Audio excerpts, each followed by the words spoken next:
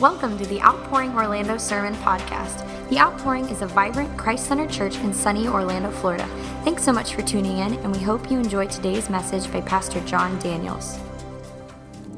I've been asked to read the scripture this morning, so please, if you can, join me. If you have Bible at home, please turn to Isaiah chapter 1, verses 16 through verses 20. Wash yourselves, cleanse yourselves, remove your evil deeds from my sight. Stop doing evil, learn to do what is good, pursue justice, correct the oppressor, defend the rights of the fatherless, plead the widow's cause. Come, let's settle this, says the Lord. Though your sins are scarlet, they will be as white as snow. Though they are crimson red, they will be like wool. If you are willing and obedient, you will eat the good things of the land. But if you refuse and you rebel, you will be devoured by the sword. For the mouth of the Lord has spoken. Amen. The church and justice. The church and justice. Let us pray. Father, we thank you for who you are today, God. Father, we call on the name of Jesus today. By that name, it is the only name by which men can be saved. And so, Father, we ask that you would come into our lives, God, come into our world, come into our culture, into our society. And Lord, I pray during these days and these times, God, I pray that you would show yourself strong.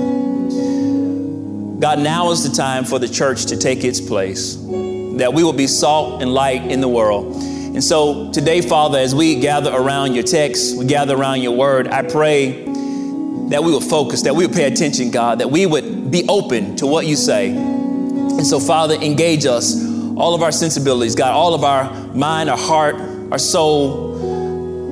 Engage our hearing, engage our understanding today, God. And Lord, I pray that you would provide clarity. But God, make it so clear to us that in the end we see the beauty of the gospel, that we see Jesus in all his glory and all his splendor. And so, Father, I pray that you would speak this morning. God, I pray that you would speak strong, God. I pray that your word would cut deep. And then I pray that you would apply the balm of healing that can only be found in Christ Jesus. And so, Father, we love you today. We honor you. It's in Jesus' name we pray. Amen. Hear the words of Reverend Dr. Martin Luther King, Jr. in a letter from a Birmingham jail. We will have to repent in this generation, not merely for the hateful words and actions of the bad people, but for the appalling silence of the good. Human progress never rolls in on the wheels of inevitability. It comes through the tireless efforts of men willing to be co-workers with God. And without this hard work, time itself becomes an ally of the forces of social stagnation. We must use time creatively in the knowledge that the time is always ripe to do right. Now is the time to make real the promise of democracy and transform our pending national elegy into a creative psalm of brotherhood. Now is the time to lift our national policy from the quicksand of racial injustice to the solid rock of human dignity. This is the vision of Dr. King in response to the times in which he lived, where he fought and eventually died fighting for the rights of the oppressed. For Dr. King, part of his disappointment wasn't just society in general, but also the response of the church. During his time specifically, his white brothers in Christ, some whom remained silent, did not live out the full implications of the gospel message. For Dr. King, his perspective was rooted in a biblical theology that said God has called us to love him and neighbor. God said, love the Lord your God with all your heart, with all your soul, with all your mind. This is the greatest and most important command. The second is like it. Love your neighbor as yourself. All the law and the prophets depend on these two commands. So for Dr. King, the Christian response to the wickedness and evil of racism in his day wasn't just a matter of race. It was also a matter of worship. Here in this text we read today, we see the vision of the prophet Isaiah that God had called his own people to trial in his courtroom, where God is the prosecutor and Judah, his people, is the defendant. And he has called all of his creation to be witnesses to the charges that he's bringing against them for their refusal to worship him the right way. He had addressed them as a sinful nation that was weighed down with iniquity, a people that had absolutely abandoned the Lord, that they had turned their backs on the same God that created them and gave them life. Outwardly, it appeared that the nation was prosperous. It looked like everything was going well. It looked like they were a prosperous nation that was doing well in all facets, and even religious to a point that they were succeeding in their religiosity. But that's not what God saw. He said that they were theoretically bruised and beat down by their way of life. That he stated that their whole head was hurt and their heart was sick. He went as far as to say that they were like Sodom and Gomorrah, except for a remnant of a few. Matter of fact, he said they were not just like Sodom and Gomorrah. He said that they were Sodom and Gomorrah. They had become so wicked that God refused to even listen to their prayers. He refused to hear anything that they had to say. Well, I guess you're asking in this particular text, what did they do that was so bad? Was it immorality as far as sexuality? Was it immorality as far as their relationships with one another? What was most insulting to God was that although he was their creation, that they had an intimate knowledge of God. He saved them. He established a relationship with them. He spoke to them directly through his servants and laid out for them the stipulations on how they were to be in relationship with him. But by his grace, he created a people for his own pleasure and gave them his commitment of covenant faithfulness to them. He laid out for them how they both would experience bliss and satisfaction in their relationship. That they had experienced God's power. They experienced his goodness in their lives. He wasn't just some God. He was also their father. He referred to them as his children. He referred to them as some that were close to him, as a father has a relationship with his dear children. The insult to God was that they refused to worship him how he laid it out for them. You see, they were to worship him not just by coming to the temple, not just by coming to church, not just by singing some songs. It was not just to come to bring a tithe and an offering or a sacrifice and to offer up some elaborate prayers with long words. That was fine. That was good. That was well. But here's what they failed in. They refused to take care of the poor. They put excessive interest rates on those who are already economically disadvantaged. The poor was gradually being disenfranchised. For the working class, they experienced a lot of loss of their land with a means of their survival, and a real threat was there to their livelihood and to their citizenships in the land. The insult was that the leaders, they brought out all of the religious rituals. They brought out the calves and all of the animals to make sacrifices, but they left their hearts at home. It is a shame to come into the house of God and bring your body, but leave your heart at home. It is a shame. And so God calls them on the carpet, not because they weren't doing the rituals, not because they weren't lifting their hands, not because they weren't praying, but their heart was far from God. And so this chapter, in a very succinct manner, states matter-of-factly and bluntly God's honest assessment of Judah's situation. This is from God's vantage point. God had enough. God was sick and tired of being sick and tired of his people. He is holding them he's holding before them their ways like a mirror, like you hold a mirror to your face so that they can see their sins more realistically. He wants them to become self-aware of their plight and how far they've fallen. Through the prophet Isaiah, God is calling his people to return back to him. In order for them to be reconciled, the nation's future hinged on its response to the Lord's appeal for social justice. Yes, God cares about social justice. This is about two precise things: worship and repentance. Worship and repentance. And so what we see today is an invitation for them to be right with God. Because worship is unacceptable unless it flows from a repentant heart. And so he lays out for them 8 commands that will put them back and put them in right standing with God. And here's what God says through the prophet Isaiah in verse 16. He tells them, wash yourselves, cleanse yourselves, remove your evil deeds from my sight. Stop doing evil. And what he's calling them to is repentance. He's calling them to have a change of attitude, a change of heart, a change of disposition. It should have been apparent to them that the call to wash themselves and to be clean could not be done in any ritualistic and cultic manner that they had done in the past. God himself was the only one that could cleanse them and make them right. Forgiveness for their sins had to come from a heart that was turned towards God. In the same way, you and I, we obviously cannot wash ourselves and change ourselves apart from the grace of God brought about by the death and resurrection of his son Jesus. We can't fix ourselves. We can't cleanse ourselves from sin. That is a work of God and the Holy Spirit. God does not just forgive our sins, though. He changes our entire nature. He makes us new. He changes our dispositions as well as make us align with his. And so to repent and remove evil deeds from his sight is not just to repent after the deeds have passed away, not just after you stop doing what you were doing, but repentance goes back and cleans up the residual evil that the damage has done to the people that were affected by it. True repentance goes back and makes things right. That's not just individual, but that's also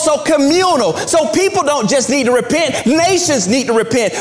Different types of people groups need to repent of the evil and the atrocities that they've put on other people. And so more times than not, communal sins are far graver than individual sins because the implications are far worse. And so he tells them to wash themselves, cleanse themselves. And so I want to admonish all Christians to cleanse ourselves and wash ourselves by repenting and turning away from sin and turning towards God. This nation needs to wash and cleanse itself, not from chasing after the idols that we've been chasing after for years, but we need to return back to God. We cannot expect for there to be peace in the land when we don't worship the Prince of Peace. And so he tells them to wash yourselves, cleanse yourselves, remove your evil deeds from my sight. God is saying, get it out of my face. Stop doing evil, but don't just stop doing evil. There's something else for you to do. I want you to pursue righteousness. And here's what he says in verse 17.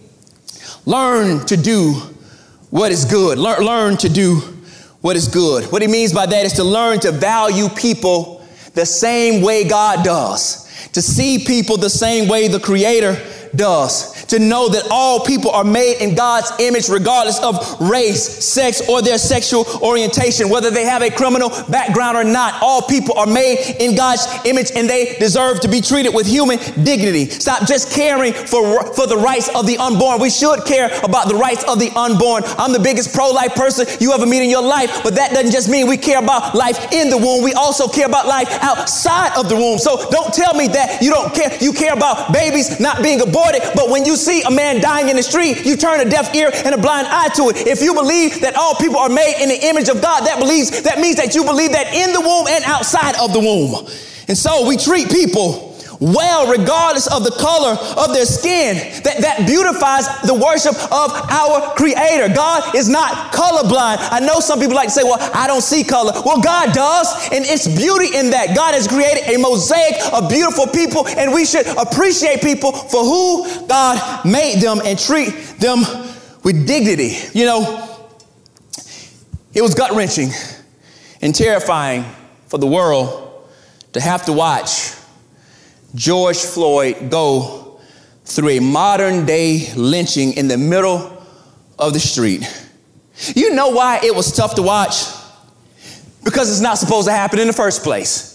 We were not created to see somebody get murdered on live TV. We were not created to see images of somebody getting murdered and watch it on repeat, on replay, over and over again. We were not created to watch someone being murdered. And this is not the life that God originally intended for it to be. We're not supposed to be sensitized to some sort of murder. We're not supposed to see somebody laying in the street pleading for their life. We're not supposed to see somebody get murdered. And so it is a cry of the people that is saying, hey, this is wrong. This is not right. You know why it's not right? This should be a reminder to you that God created people in his image and life is not to be taken. And so Many people have been affected by it, and it seemed to spark up a dialogue like we've never seen before. People of all races and backgrounds seem to be concerned now after watching this man die at the hands of the police. And you should care. And it should be worrisome and bothersome, and it should make your stomach turn. But I have to be honest with you. In the minds of some black folk, although America cares, seemingly, we appreciate the care, but we can't help but to look at America with a side eye. Because we're wondering, where was this reaction for Trayvon Martin? Where was this reaction for Walter Scott? Where was the outcry for Sandra Bland? Where was the cry for Laquan McDonald? Where was the cry for Tamir Rice? Where was the cry for Philando Castile? Where was the cry for Ahmaud Arbery? Where was the cry for Breonna Taylor? We're asking these questions and we want to know, why is it important now? We've been crying out for you, and we appreciate that you're listening, but this is not some new phenomenon. I'm not worried about what you saw on camera. I'm worried about all the murders that you never saw on camera. And so we are glad for your support, because we need allies. But now we need your ear to hear and understand the plight of the oppressed. It was Dr. King that said, an injustice anywhere is a threat to justice everywhere. Whatever affects one directly affects all indirectly. So I want to say this to my brothers and sisters in the Lord that are of a different persuasion. Now that we have your attention and we appreciate it, can we please stop with statements like, we just need to wait for the facts to come out? Do you know that if this was not recorded on camera and the facts would have came out as it would have been reported, that this would have just been another murder that would have gone unsolved, that would have gone on, that would have not been prosecuted based on the testimony of those in law enforcement? And so can we stop with the let's just wait for the facts to come out? When you see a murder, it is a murder. There ain't no facts that needed to be come out. And so, well, obviously, if the police did something to him, it had to be justified. In every institution, there is sin, and that includes in law enforcement. Just like there's sin in the church, there's sin in law enforcement, there's sin in the White House, there's sin at the corporation that you work for. So there is always going to be room for error. And so, well, does he have a criminal past? And so you see news stations, whenever this would happen in the past, news stations would do their best to dig up the worst photo they could absolutely find. They would go back into a person's past in their teen years after they committed some sort of minor infraction, and they would plop that up on the news screen to criminalize the person and take away their human dignity. And so we have to stop looking at mugshots and judging people based off of that. If a life is taken, it should just be seen as that, a life that has been taken. And so stop saying stuff like, well, you should just stop playing the race card. I don't know one single black person that has a deck of cards in their house on the box that says race cards. You know what we do with our cards? We play spades, we play tonk, we play games with our cards, but we don't have a set of cards that says race cards. Stop saying stuff like that. If we're crying out, maybe you should give us the benefit of the doubt.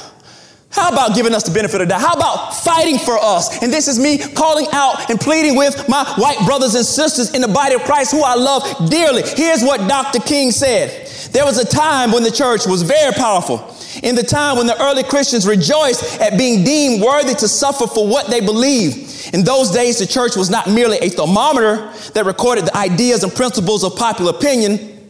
It was a thermostat that transformed the mores of society.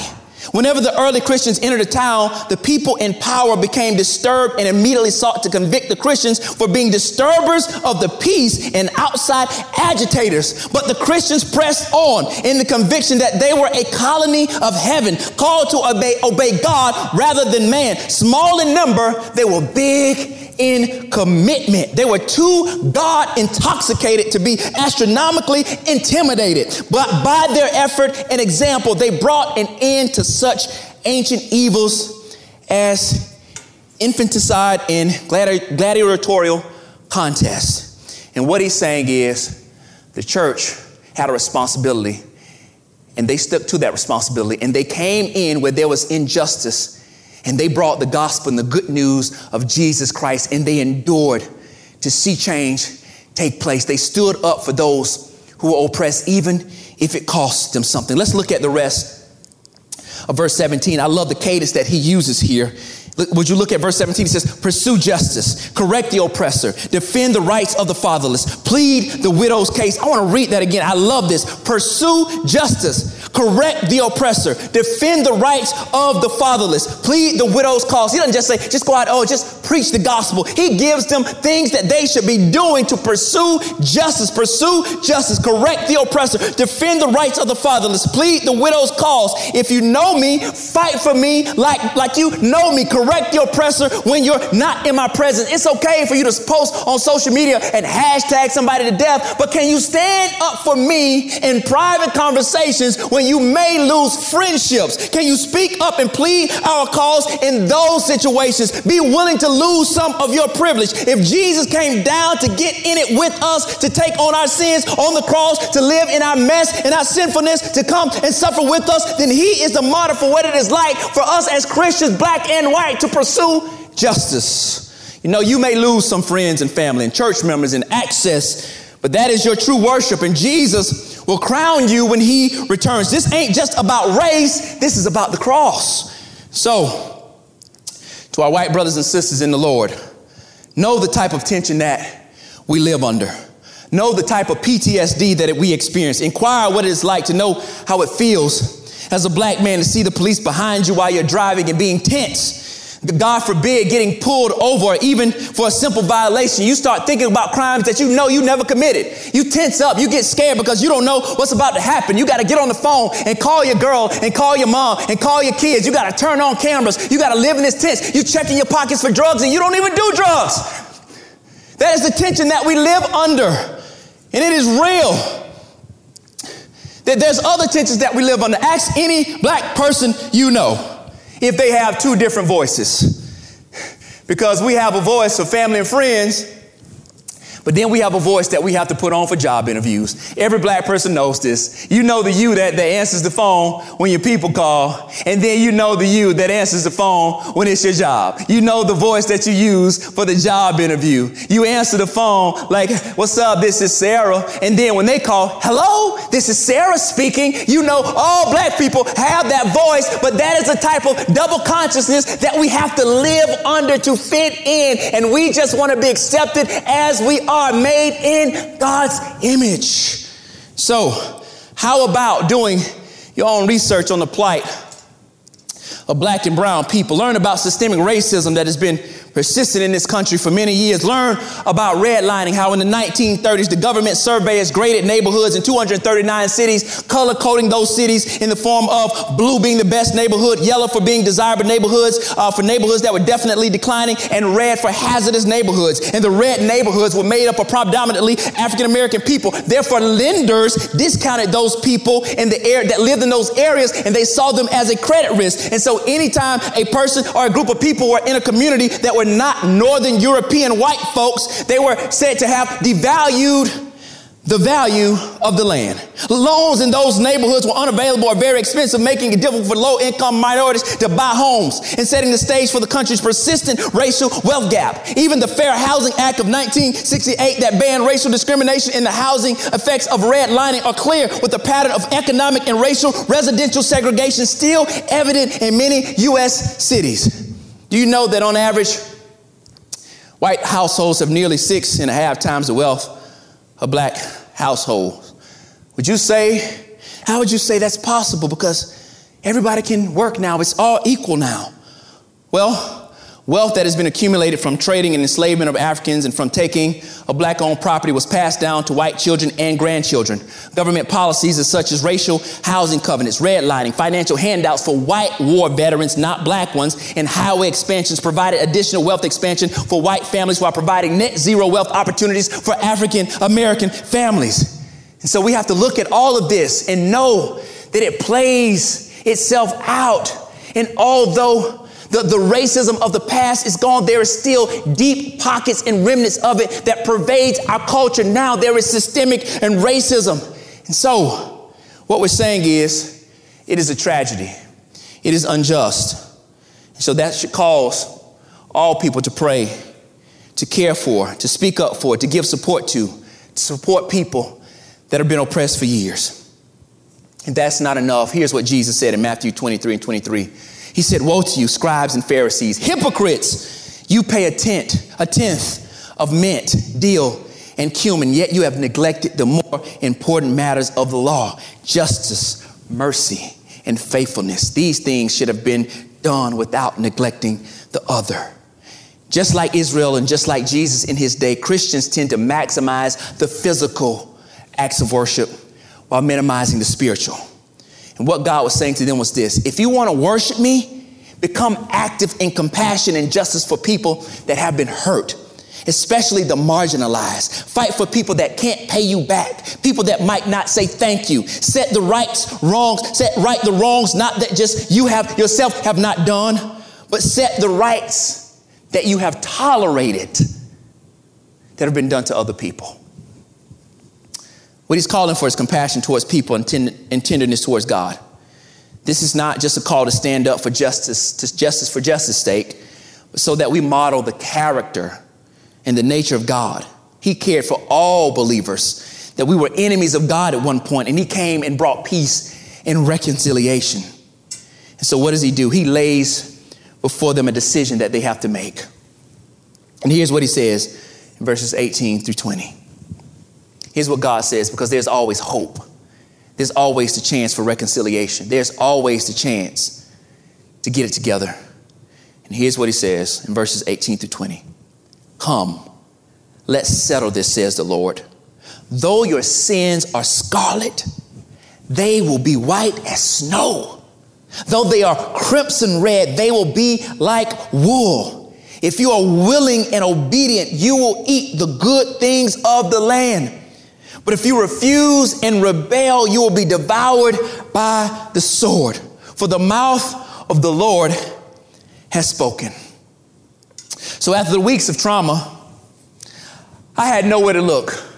I had nowhere to turn to see a man die in broad daylight in the street in front of witnesses with people standing around watching it, with other authority figures right there in the presence watching it.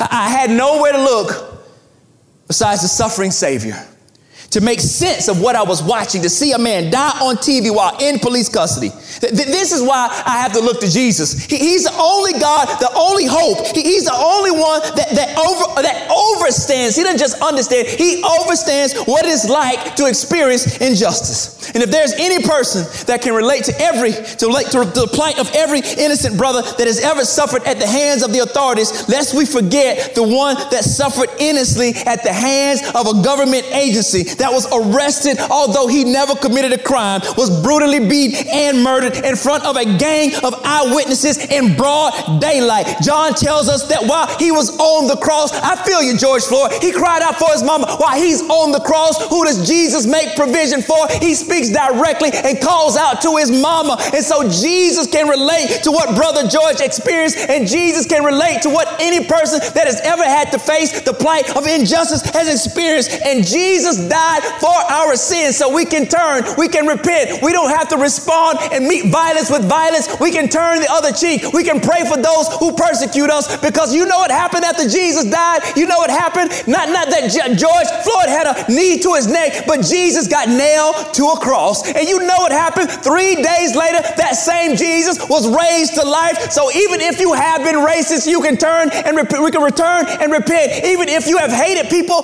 that have been racist towards you, you can turn and repent, because Jesus, through his resurrection, has made us all alive in Christ. And if you are in Christ, he has torn down the walls that divided us. He has broken down the walls of hostility, and he has created one new man called the church. And so our hope is in Jesus.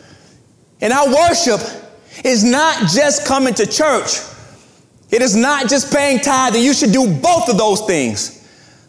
But worship extends into fighting for those who can't fight for themselves, to pursue justice, to learn to do what is right, to correct the oppression, to plead the cause of the widow, to defend the fatherless. Amen. We hope you were blessed by the message today and would love to hear about how God is using this ministry in your life. You can connect with us online at outpouringorlando.com to share your story, request prayer, give financial support, or learn more about our ministry. We'd love to see you at one of our Sunday services if you're ever in the Orlando area. Thanks again for joining us today. Have a wonderful week.